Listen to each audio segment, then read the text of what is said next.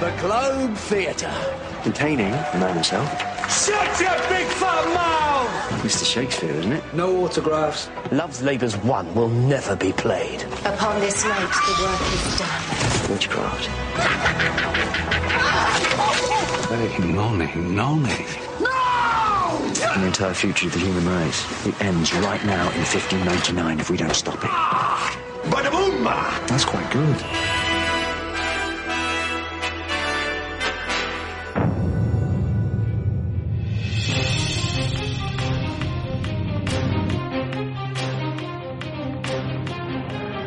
Welcome back, everyone. This is Discussing Who. I am Kyle Jones, and joining me on this podcast, as always, are my two fellow co-hosts. And starting with the gentleman who wasn't here last week, Lee Shackelford. Lee, how are you? I am well. I'm glad to be back. Well, glad to have you back. So what's going on with you? Well, I just got to hear, because you're so fast in turning these around, I got to hear the episode with Nicole, and we're talking about Smith and Jones. So that was a treat. I've been traveling all over the Southeast, and so that was part of my drive yesterday, and it was nice. So what was your biggest takeaway from Smith and Jones? And since you weren't here, tell us on just a summary, what did you think of Smith and Jones? Oh, I loved it. I think I would have rated it higher than any of you did. Seeing it again, I'd forgotten how much I enjoyed it. I loved the Plasmavore, and I loved the Jadoon, and I loved the Doctor. But I'm with Nicole about the Doctor's strange behavior in the TARDIS once he has her aboard. I always thought that was very odd. But, I can also understand why he would have complex, mixed feelings once he's got somebody else in the TARDIS with him. But I don't know. Very strange. But I did. I really, really liked that episode. And it was real cool having, as far as our podcast episode, it was real cool having Nicole on. That was a lot of fun. I figured she'd just be with us for this whole season because she is the biggest Martha Jones fan that I know. That's true too. So we'll certainly bring her back a lot. Oh, absolutely. And who is the we in this particular podcast? Well, we can't have Discussing Who without Clarence Brown. Clarence, how are you? I'm doing great, man. Doing great. Glad to be on again, and can't wait to podcast with you two guys. Yeah, it's going to be fun. Yes, indeed. It's interesting. There's just almost, I know this is a podcast, I know it's a show, but I look forward to talking to you two guys, whether it's comic books, whether it's Star Trek, whether it's, a movie, or whether it's Doctor Who. I just look forward to talking to you. So kudos to the two of you. Mm-hmm. But I don't really have any news. But Lee, I want to tell you something that I said after we finished, or maybe even while we were still recording, discussing Trek last night. Clarence, you'll have to keep me honest. That kind of, I think, took Clarence by surprise. So let me just kind of tell you what I said, and I want to get your feedback or your thoughts on it, okay? Mm-hmm. So we were reviewing the first episode of Discovery Series 2, Star Trek Discovery, and that started last week. And I think that episode is called Oh, Brother. Yes. And oh, God. That's not what it's called. Oh, what is it? Isn't it Brother? You missed the snide old brother at the beginning of that, Kyle. Oh, you totally missed it. Sorry. I enjoyed it. I'm not putting it down. I just thought it'd be funny if it was called Oh, Brother. Yeah, I'm sure some people thought that. Yes, yeah, there are probably people who are calling it. Well, at the end, and I think it was at the end, I said something about Discovery. I actually gave Discovery a compliment. All right. Well, before I say what I'm working on, I do have one last thing that I failed to mention about this episode, if you don't mind me interjecting it real quick. Go for it. So I would go so far as to say, after watching this episode, that I enjoyed this singular episode and was more excited about watching it a second time for watching this episode of Discovery than probably, if I say a total of 11 episodes, probably only 3 out of 11 episodes of another show that I normally watch were less exciting than Star Trek Discovery was this week.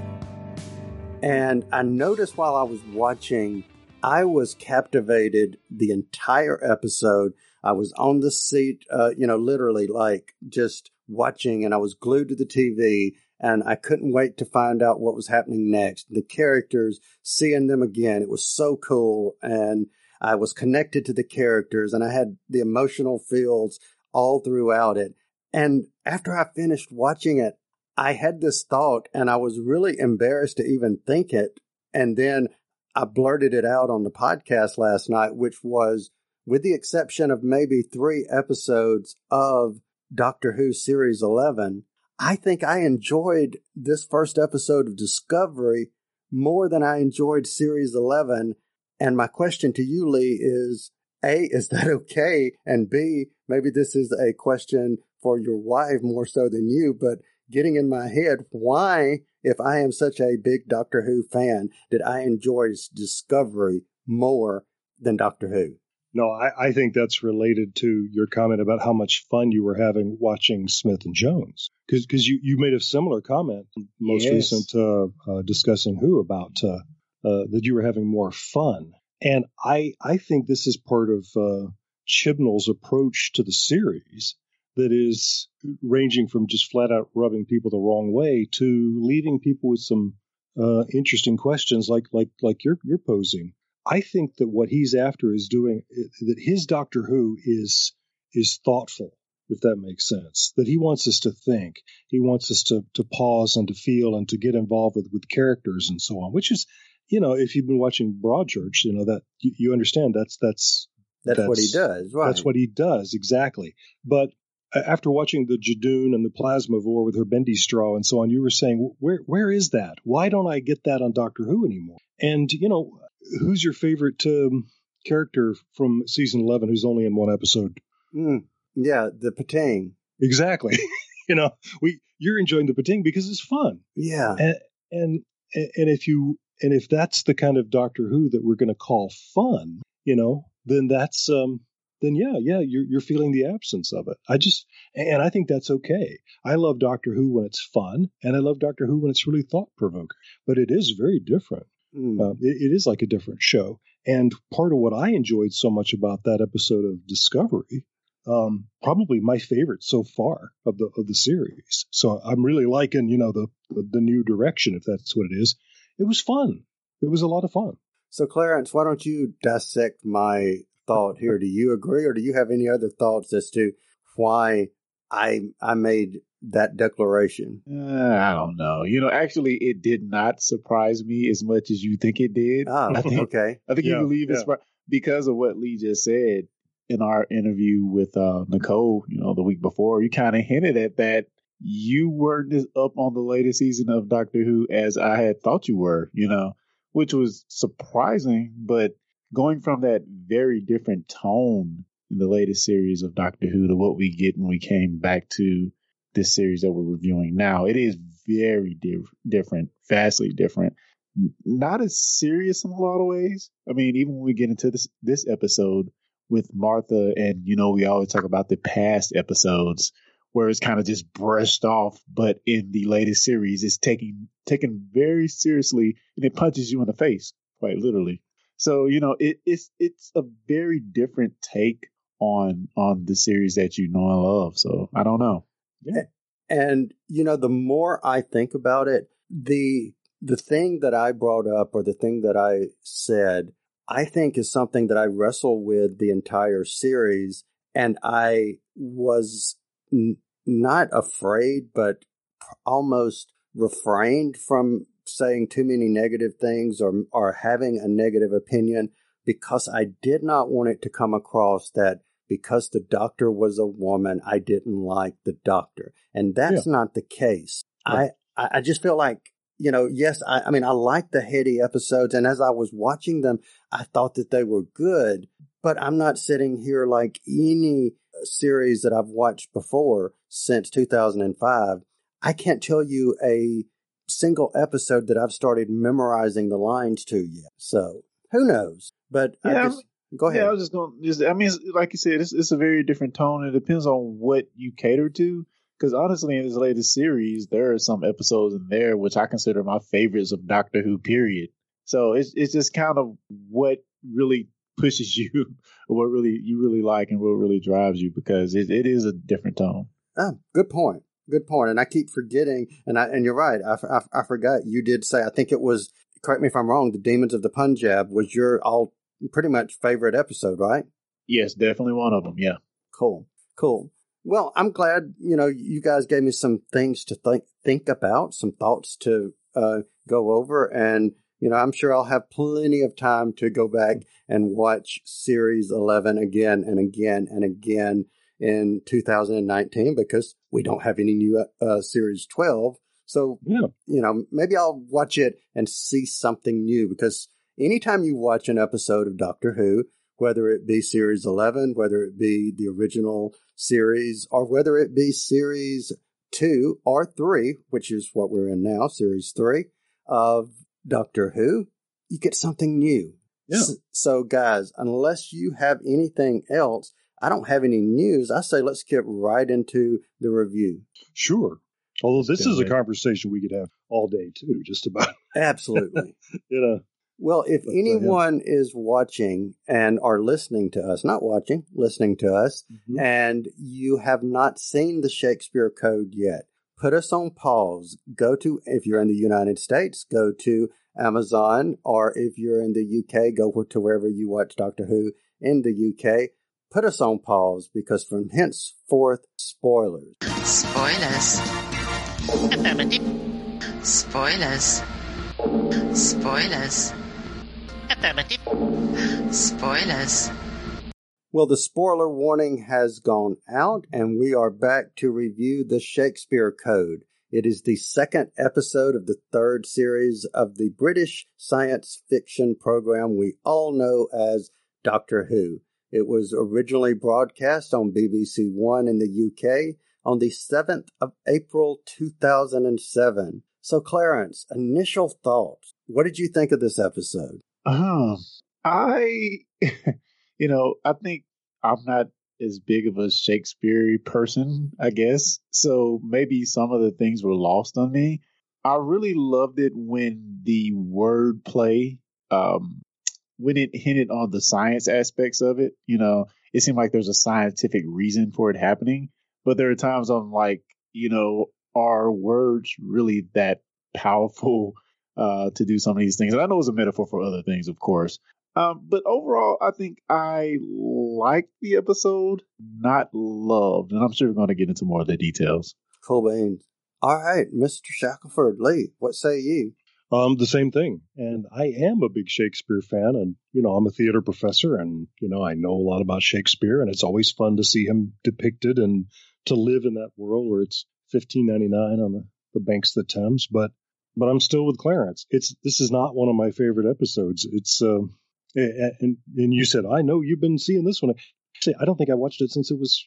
Well, I know I've seen it since it aired the first time. It's not one I revisit again and again, and I really enjoyed seeing it again. But yeah, I don't know. So yeah, how about you? What's your quick?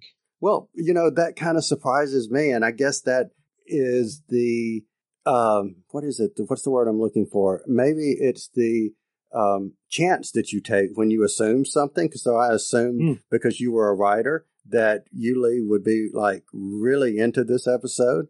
And I know you said you enjoyed it. So, but that was my assumption there. I liked it. I enjoyed it, but I'm going to agree with both of you. It's not one that I would be inclined to recommend someone who has never seen Doctor Who go watch, or B, watch again and again and again. It just was a good episode that you enjoyed, and I'm sure we'll get into it more. Yeah. So that's my initial talk or initial thought on it. So let's kind of go through the story here. So we see the Doctor and Martha arriving in the UK, or arriving in the past. And I don't know. We get the witch's curse first. We get the indeed Romeo and Juliet thing. Yeah, we start there with what appears to be Romeo and Juliet, and and then this guy gets eaten or some kind of what? What? Oh, yeah. I was so shocked about how direct she was. She's a witch. She's luring him in. but I was so shocked by some of the words she was using, like blood to be a fire, still custom for consummation. I can't remember. Interval, sir. Things like that. Right. I'm like, what? Well, right into it. Yeah. Did people talk like that in 1599? And the answer is yes, they did. Okay, so that was going to be my next question. And so you just answered it. So people really talked with the these and the thys and all of that. Seriously? Yes, of course. Okay, so I mean, really and truly, are you being honest?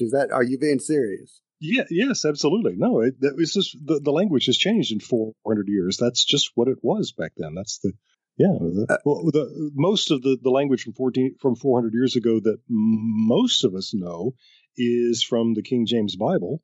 And yeah, that was an effort to write a Bible in the language of the day. That's just how people spoke. Okay. Interesting. Yeah. Because I'm going to really make myself, I kind of embarrass myself there, but I just thought that the iambic pentameter and all of that was just something that people created or that to write in. Well, yeah, I mean, people didn't speak in rhyming verse, but yeah, you were talking about thee and thou and things like that. Okay. I was saying yes. No, people did speak like that, yes, but no.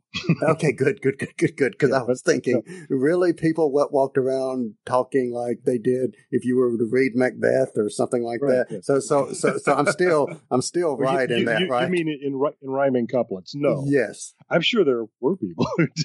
The rappers of their day. All right. Well, at least you made me feel better there. Yeah.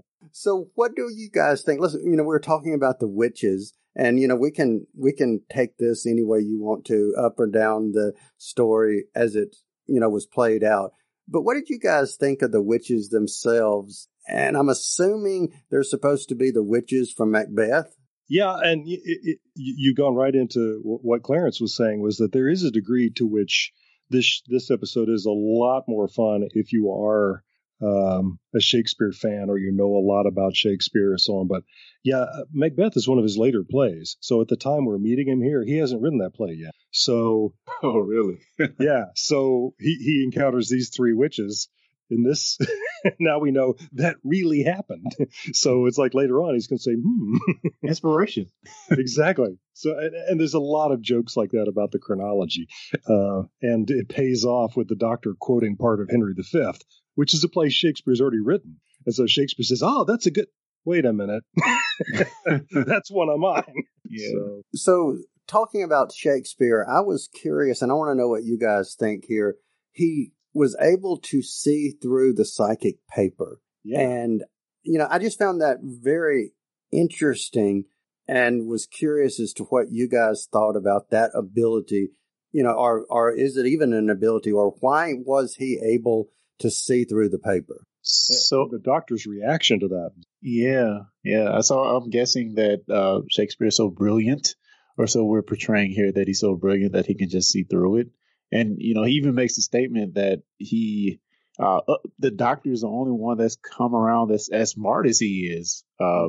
So, yeah, he's on another level than everybody. So I can definitely see him possibly being able to do that.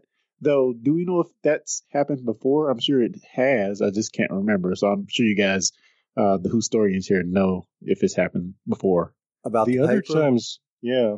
The other times when somebody has said, that's just a blank page, they've had special training. We were told at Torchwood. Yes, that's right. So, but Shakespeare seems to be he's at least the first one we've encountered who just says, that's a blank piece of paper. And the Doctor says, you really are a genius. Yeah. So interesting though. And it's almost sad that Martha looks at it and she sees what the Doctor wanted. Wah, wah. And this has absolutely nothing to do outside of the person of Shakespeare himself. But it's interesting how you can have someone in, Shakespeare's time to have, and there's no other word that I can give it honestly than, a miracle or, the fate of the universe or however you want to explain it, that you've got someone who is living in a time where thoughts and views and ideas are much more limited even to what we have in, today's society. But to have that ability to create the stories and be able to see the things and see how different things, whether you're Shakespeare or Einstein or, fill in the blank of whatever name. Yeah, Leonardo da Vinci, all of these, different people who created or, saw things so differently. I just find that that's really just interesting for somebody to be able to do that. Mm-hmm. Yeah. And the funny thing is, I probably wouldn't have thought of Shakespeare to be in that group. It seems like it's reserved to inventors and maybe philosophers more. Mm-hmm. But yeah, I guess he's getting thrown in that group with the rest of those great people here, which it's cool, but I don't think I would have thought of him being there. We don't talk about him that way over here, and I it's something I wanted to bring up. I wonder if you guys knew that somebody, it may have been the BBC, did this sort of poll of the nation in the year 2000 because they were very interested in the millennium, kind of in a way different than we did in the States because our country's 250 years old. They were there 1,000 years ago. And so the question was, as Britons, as people who have a history this long, who is the most important person of this last millennium? Wow. Huh. And which was an interesting debate and discussion, but people were seriously putting forward candidates. And at the end of the day, they chose Shakespeare. Really? Yeah. Wow. Yeah. And a lot of people said, really?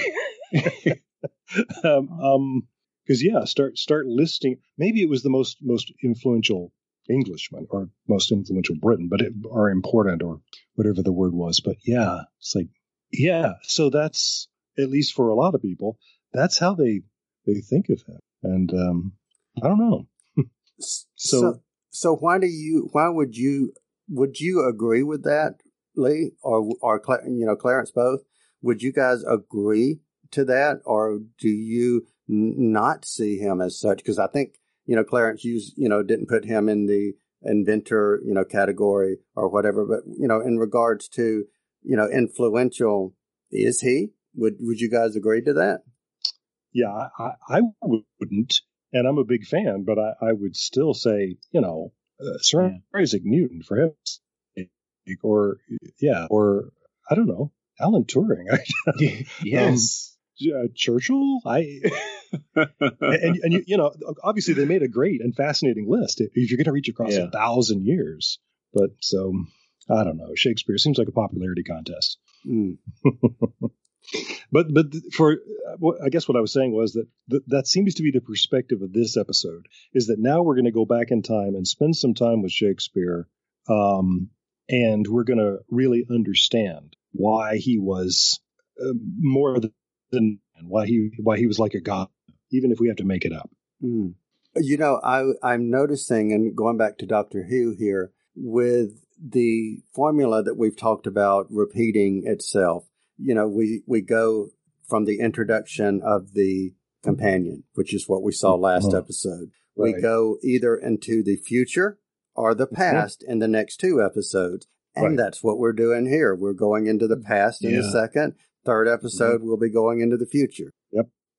So do we know if who chose to go to the past? Because I don't think if Martha had one trip to anywhere, would you go to Shakespearean England? I don't know. I would probably go to the future, but who knows? Yeah, if I wondered that too when he said, "This is it. This is your one trip," and the first thing that happens is they get a piss pot poured down on them. It's like, yes, thanks, yeah. But what he's going to do is take her to see Love's Labour's Lost at the Globe with the original cast. Yeah. Okay. That is awesome. I mean, yeah. Still. Well, you mentioned Love's Labour's Lost. Is that truly a lost? I'm holding up quotes here. Shakespearean story. Love's Labour's Lost is a play that we have. Love Labour's Won is a play that we have contemporary references to. There are people who say that there was such a play. We don't have it. We don't have it. So one of the fun things that this script does is it explains why we don't have it, because it was sucked into the netherworld at the end. But yeah, them words have power. Yeah, they do. Exactly. Yeah. Well, the other thing that has power, but that these people don't have, that you guys just referenced to, toilets also have power. And they didn't, I mean, I don't know why I didn't notice it the last time. I knew they poured out a bucket, but I'm thinking this time watching it, looking at it and saying, wow, no wonder you had the Black Plague and the this and the that. And, everybody was sick and nobody lived. You're basically pouring waste out into the street. We did it for hundreds and hundreds of years. all over Europe and America. And, and it's funny. The Doctor's acting a little like he's not himself here, because he does not remember that he has met Shakespeare before, because the Fourth Doctor mentions him. And the first, it's during the chase. The First Doctor sees him from a distance, watches him on the TARDIS scanner. So in this one, the 10th Doctor's acting like he's never met Shakespeare before, but that contradicts the classic series. Also, he's, for some reason, getting back to what we were just talking about, he's forgotten that actually the Romans had. So, okay. The Doctor says, we're here before the invention of the toilet. No, we're not. They just didn't have them in London. So I have a question for you guys, and this is in regards to Martha. So let's focus for a second on Martha. So I like the fact, one of the things I did like was Fredonia. I thought that was kind of a cool play on name or facts of where she's fans of the Marx Brothers. Yes. And my question is, considering the fact of where they were and most specifically when they were, would Martha have even been allowed to treat Mr. Lindley? I don't think she would. Yeah, I don't know. I didn't think she would been allowed to walk the streets, but see, that was my thought too. Yeah, no, it's a bigger question. Yeah, but when the man's dying, I mean, and somebody runs up to help, Well, see, but here's my argument to that, and kind of what Clarence has said about walking the street. So we're in the 1600s, and we see a woman run up a black woman run up and start attending to this person that, is injured or dying and so forth. So this is in what, 1600s? 1599, yeah. Okay. So, let's go back to series 11 for a minute, and we're in the 1900s, 300 and something years later, and we see a similar situation, just change from woman to man. And you see a black man pick up a handkerchief and get slapped in the face for it. So I'm kind of with Clarence there. She wouldn't even have been allowed to walk the street if you really want to put it in proper context. Yeah. And it's one of the reasons I was counting on Nicole to be here, because I feel sure she's got strong feelings about this. This episode contains one of the notorious moments of the 10th Doctor, and it is exactly that, when she points to herself and say, not exactly white. Slavery is totally a thing, is what Bill will later say. And the Doctor says, I'm not even human. Just walk about like you own the place works for me. And that's something that I love. And I've started saying that myself, just walk about like you own the place works for me. But a lot of people have pointed out since then, yes, it works for you because you're a white man. Right. Of course it works for you. And yeah, it doesn't work so well for Jodie, huh? Right. Right. And maybe he's finally learning that lesson. Well, that's it. The Doctor's finally going to get it. But he does also mention this terrible thing that our popular depiction of world history has done, that history really has been whitewashed. And part of what he does in that scene is he's pointing out how many black faces you see on the street just right where they're standing. And as far as we can tell, that's really true. That I wrote a play about set in New Orleans at the time of the Louisiana Purchase. And so I did a lot of research about that. And I found that this was exactly the same thing. There were black slaves who were on the street, and there would be free slaves who would be walking on the street right next to them. And so if you were looking for a runaway slave, you had a challenge ahead of you because you couldn't, Yeah. And it's one of the reasons why blacks in New Orleans were forbidden to wear masks at Mardi Gras, because when that happened, you couldn't tell who anybody was, which is actually one of the reasons why the masks got started for Mardi Gras, because that's more fun. but yeah, so, growing up, if you grew up as I did, learning a lot of your history from watching movies, set in, at any other time in history, you'd get the impression everybody's always been white. That's definitely true. One of my favorite movies still of all time, despite this, is How the West Was Won. I love that picture, but it depicts a Wild West story where the railroad appears out of nowhere. We never see any black men working on it, and we never see any Chinese men working on that railroad. It's just there. Like, well, we skipped something there, didn't we? So it's easy to just get the impression that it just didn't happen. And that's what this part of this episode is calling out, was that Martha probably really can just disappear, but can she suddenly become a doctor like she's trained to be? I think you're right. That does seem like that's the point at which somebody would have grabbed her and said, "Who the hell do you think you are?" Right, exactly. And I think like probably the race thing is a bad thing. The doctor thing is a bad thing. But she was dressed pretty suggestive there. Well, that's true. Even after she threw the jacket on, she still had her jacket was open and she had a low cut shirt on. I'm like, wouldn't that get more attention than anything?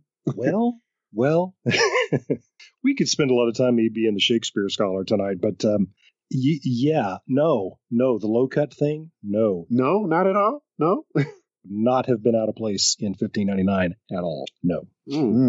Yeah, believe it or not. Interesting. Yeah. So basically, you couldn't have your dress above the toes, not the ankles, literally. Right. But yet you could show as far down from the neck as you wished, basically. Just about. Yeah. There you go. The times are changing, our world changing. Yeah. Let's take that trip in the TARDIS. Let's go. There we go. Yeah. There you go. So let's, since we were talking about Martha, there was a comment that the doctor made Rose would know.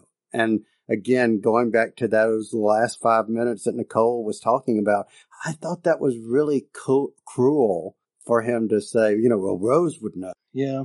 And it's interesting. I love what Nicole was saying last time about that kiss in Smith and Jones, which bugged the hell out of me when I saw it the first time. I just said, he would not do that. And I thought it was funny. She said he could have licked her face. And that is always exactly what I've said, too. He could have licked her face or licked her hand if it was just about leaving a DNA mark on her. No, he kissed her on the lips. He knows what he's doing. But we always play this thing with the doctor where he's socially clueless. We get a lot of fun with that with the 11th Doctor, who thinks that he can be cool by saying that something is cool, when he just doesn't understand. Like bow ties. Yeah. No, they're not. They're cool. They're cool. And that's just that sort of it's childlike, and that's a fun thing about the doctor. So when she says, she's concerned about the slavery, and he turns to her and says, "Why would they do that?" Well, he knows. So it's very funny that he cuts back and forth between knowing and not knowing these important things. And so, what you just brought up, to me, that's another one. It's like, really? Yeah. Does he not know that you don't mention your previous girlfriend? Do you not know that? And he also then, he turns down the bed and says, "Well, come on, let's get some sleep." Yeah. They're going to stand there all night. What? Right. Yeah, that's it. Yeah. He's totally supposedly oblivious to what's going on. Oblivious. Yeah. But to be, supposedly oblivious, I had forgotten or didn't pay attention or didn't notice, or however you want to say it. I didn't see the sexual tension the first time or the last time I've watched this. And it was so obvious that they were trying to build on the pretty girl, good looking guy, putting them together. And not only that, she's pining after him. he's not noticing. Is she going to get him? Is he going to notice her? Will they kiss again? You know, it was like, wow. Did y'all notice that? But to me, it was all predicated by the doctor's actions. Yes, well, that's right. And I love the way Freema plays this, is that you can always see this going on in her eyes. It's like, well, does that mean, I mean, is he like us? I mean, does that even, wait, is that completely innocent, or is he suggesting something? What do I do? You know? Yeah. And is it, you know, from a character of Martha, I think, you know, the more I watch Martha this time, the more I'm liking her, because she was put in a weird, uncomfortable situation. Not just the fact that you are following a companion that was well liked. I'm talking about you're going into following a companion that the doctor actually showed romantic interest in. Yeah. Yeah. And then they don't completely leave that behind. They let the doctor have all these flirtatious moments, which, you know, I'm sure the fans hated at the time. Yeah, I can't recall. So, Lee, Clarence just brought up a good point. Do you recall, how did people respond to the whole flirtatiousness at the time? You talked about that in the last episode, and it made me realize I don't remember. And I really wish I did, because after all of the hating on Jodie Whittaker in season 11, I really wondered, were there people in 2007 saying, oh, he's got to have a black woman now, and then I guess, you know, this show's got to bend to political correctness, so I guess he's good. And I guess there were. Nicole was saying that she remembered it that way. But there were people to whom her name might as well have been not Rose. You know, yeah. But that's just who she was. She was not Rose. Yeah, that's probably more important than her name. Yeah, and you know, and I was having trouble with it. There was a degree to which that's who she was. You know, so I did it to Peter Davison too. Not the doctor. He was just not Tom. Yeah.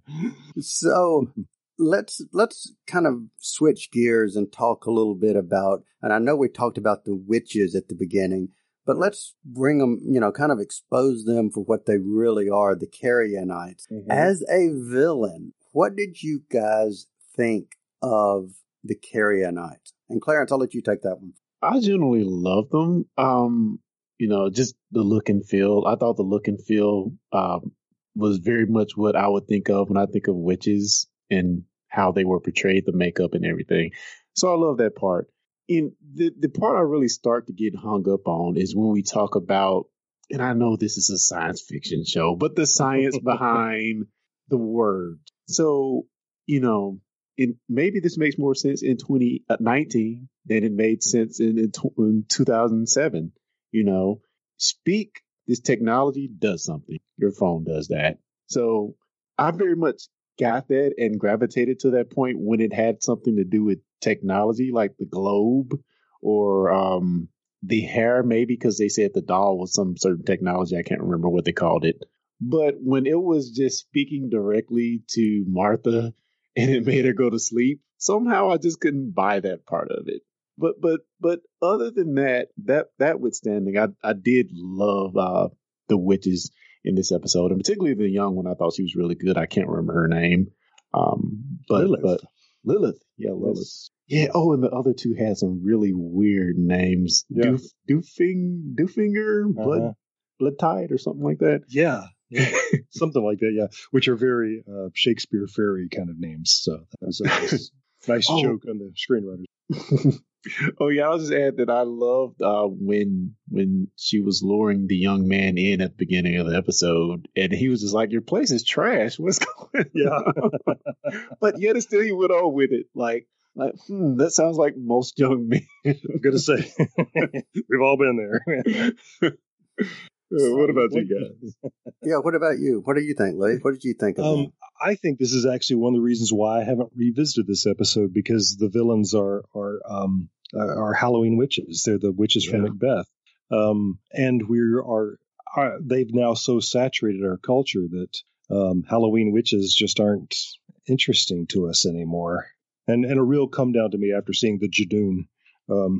So that's one of the reasons why I don't. I think I haven't revisited this one more often than I have. Is that I just don't. The witches just don't interest me very much. Well, what about you? Does it? I think I'm going to echo what both of you guys said. I did something like them, but watching them I do like the fact that they represented the people of the time seeing technology as witchcraft or technology as supernatural. Oh, yeah. Whereas it was just technology, because for all intents and purposes, the doctor has a magic box that disappears. That's right. That's what it looks like. Yeah, he's a witch too. He's a witch too. And, hey, he's even been on trial. Go figure. But having said that, I have to echo what you said, Lee, in the sense of when you see this particular episode and you see the Next Time trailer and you're looking at it and you see it and you see the witches, I'm not really interested in seeing it. So I don't know how well they hold up other than playing as a pun or as a point of reference to Shakespeare. I don't know if they hold their own, so to speak. I will say this, that it's interesting to me, the power of knowledge that they seem to have, that like Lilith can look at Martha Jones and she calls her Martha Jones and things like that. And one of the other Carrionites sees inside the doctor and says he has no name. And I love that. Now, at this point, was the doctor's name such a big deal? That may be more of a classic question. No, I don't think that it's ever been something that we fussed about until the 11th Doctor. I mean, the show is called what it's called for a reason. I always, I really prefer the idea that the Doctor is his name. That if he was ever called anything else, that is so long ago that it just doesn't exist anymore, not even in his mind. That's what I prefer to think. So, I remember when the title of that finale right before the Day of the Doctor, when they put the title, the name of the Doctor, I remember, please tell me they're not going to do it. But if I recall correctly, there were people that picketed in the streets, weren't there? There were some protests. There were people protesting in the UK, if I remember correctly. Probably 2 or 3, yeah. I don't know. So let me ask. I would have been out there. I would have been out there too. I do not ever want to know the name of the doctor. I don't care if you are a small child and if your heart's at the right place. I don't want to know the name of the doctor. So let me ask you guys, before we get into our final ratings, were there any other things about this episode that I have not mentioned that you guys wanted to talk about? Well, they did film this in the actual Globe Theater. Awesome. Yeah. I mean, the Shakespeare's Globe burned down in the 1600s, but they have reconstructed the Globe according to our very best scholarship and guess of what it looked like. And it is almost on the same spot. It is very, very close to being where it was. And I have stood on that stage. I love to say I've acted on that stage because when my wife and I got there was nobody else in there. So I hopped up on the stage and said, "Oh, for a muse of fire that would ascend the brightest heaven." Yeah. So, but I have been there, and it is a beautiful thing. And what fun to have it, so that if you're going to do a TV show that ostensibly takes place on the original Globe, to have a perfect replica of the Globe to do it on. So just wanted to get that in there. Cool, man. Just mention that. So about you, Clarence, did you have anything else? I don't know. For half the time, I didn't know if I was watching Shakespeare or Han Solo because the guy didn't come off as Shakespeare to me. Yeah, he's not. That's not the way he's usually depicted. Oh, but I love the little part where he first sees Martha and he says all these names. I don't know if I should repeat because I don't know if they're bad or not. Well, he says, "Hey, nonny, nonny." Yeah, which just kind of means wow. Oh, well, and the Queen of Africa. Yes, exactly. Oh, that's right. Yeah, and she seems offended. That's right. But I don't know if everybody listening to this would know that some of Shakespeare's sonnets mention a mystery woman, and she's just called the Dark Lady.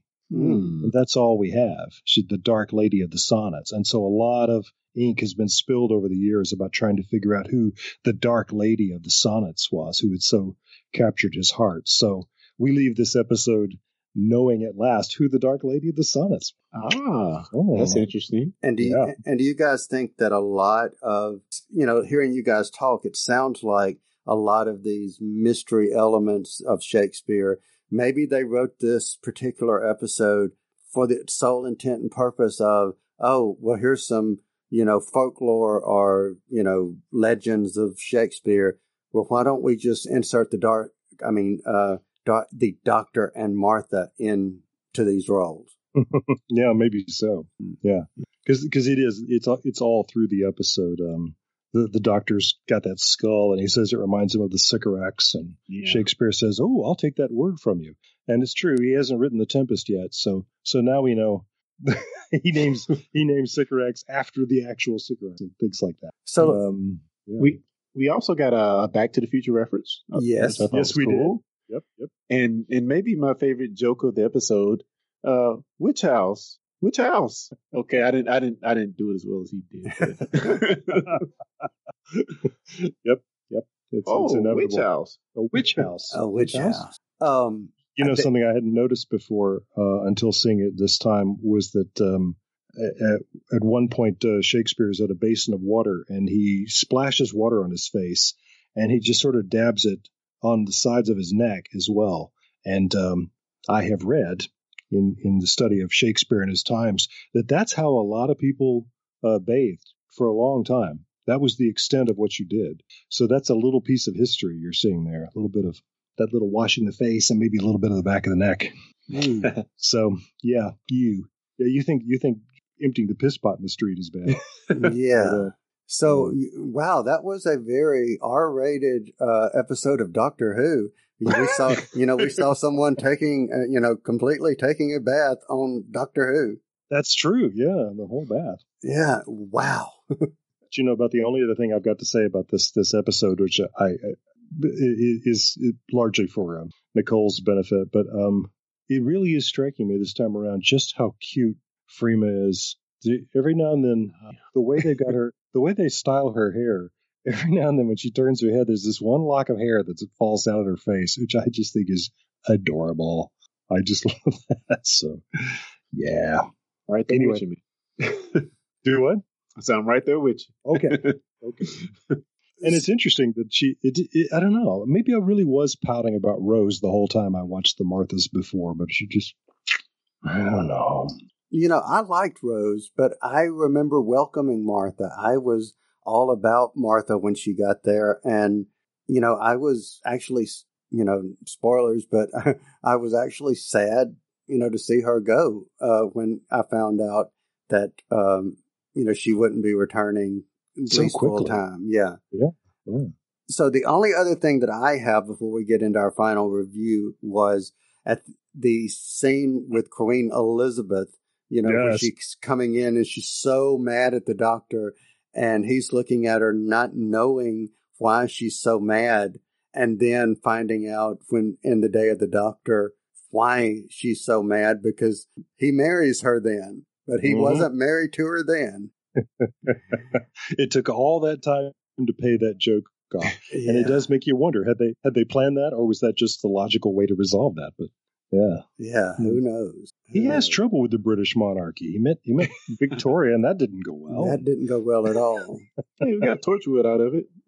True. Yeah, but it was created to keep him away. Good point. All right. Well, guys, I think it's time to get into our final review.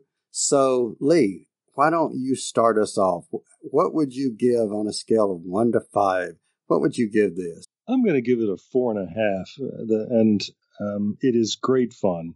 And, doing an episode that takes place in Elizabethan England, that's for me. So, but I did find the Carrionites boring because, they're Halloween witches.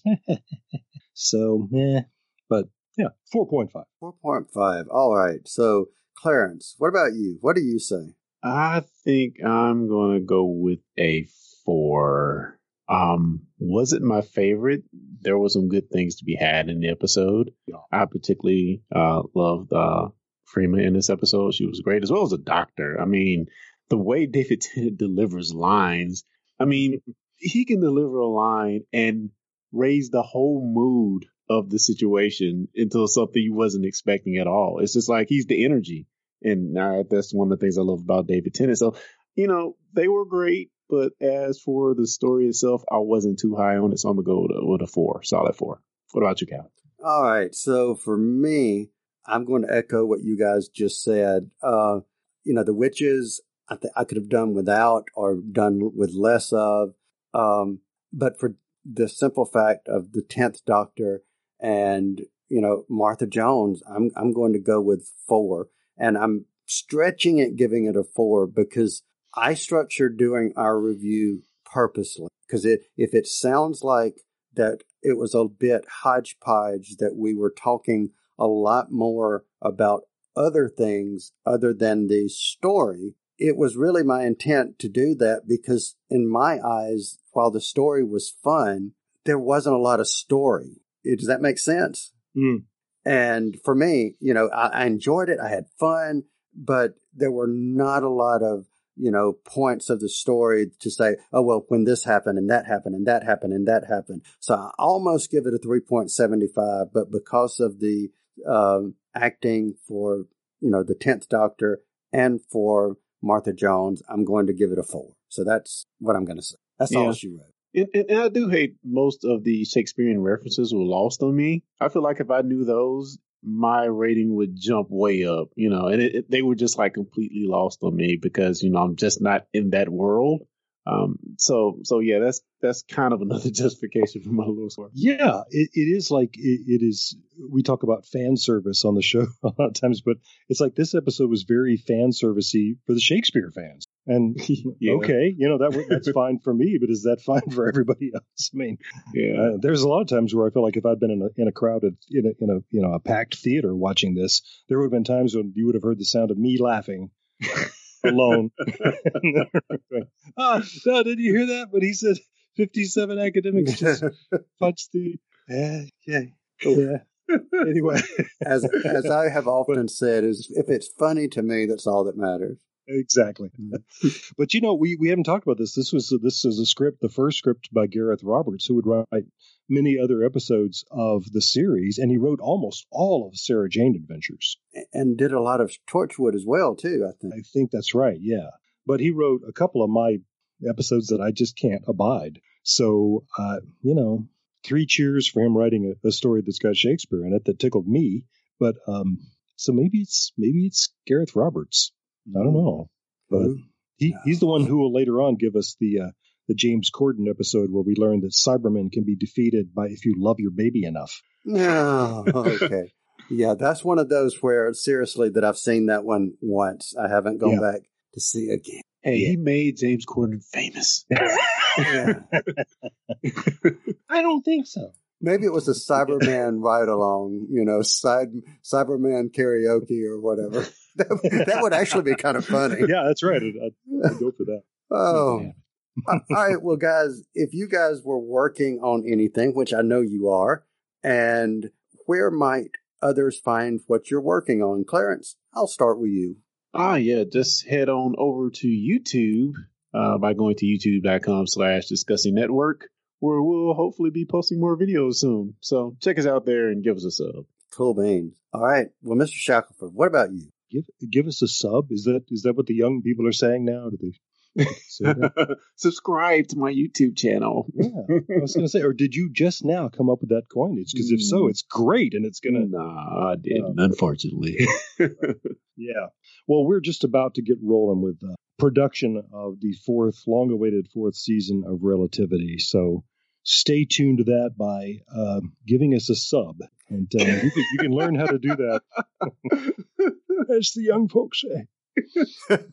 You can learn how at relativitypodcast.com. And if you would like to sub to any of the podcasts that we produce here, you could go to, or can go to, or will go to, hopefully you will go to, the Discussing Network, and you can find that at discussingnetwork.com. You will find, of course, Doctor Who related Discussing Who. You'll find comic books at Discussing Comics and Star Trek Discovery at Discussing Trek. So head on over to Discussing Network. So guys, thank you very much. This was fun. Glad to have the three of us back together again. Nicole, we want to have you back soon. And for anyone listening, thank you for listening. Be sure to subscribe to the show, all jokes aside, and share it with your friends. And with that, we are out of here. You've been listening to the Discussing Network. Find out more at discussingnetwork.com. Discussing Who is brought to you by Audible. You've probably heard of Audible, but just in case, they are the world's leading provider of audiobooks. They have more than 180,000 titles. Let me say that again, 180,000 titles to choose from. Imagine a genre, they've got an audiobook. And these files play on smartphones, Kindles, tablets, in fact, over 500 different devices. Now, for fans of Discussing Who, Audible is offering a free download when you start a new Audible subscription. And you can choose anything at all from that vast library. But we know you want to get one of their absolutely fantastic Doctor Who titles, which include New Adventures of the Doctor, but also Torchwood and River Song. And they're performed for you by actors you know and love. Wonderful voices, Tom Baker, Alex Kingston, David Tennant. The list goes on and on. So try it out for 30 days. And if at the end of the month you decide Audible is not for you, you still get to keep that Doctor Who book you downloaded. So look at it this way. Free Doctor Who book.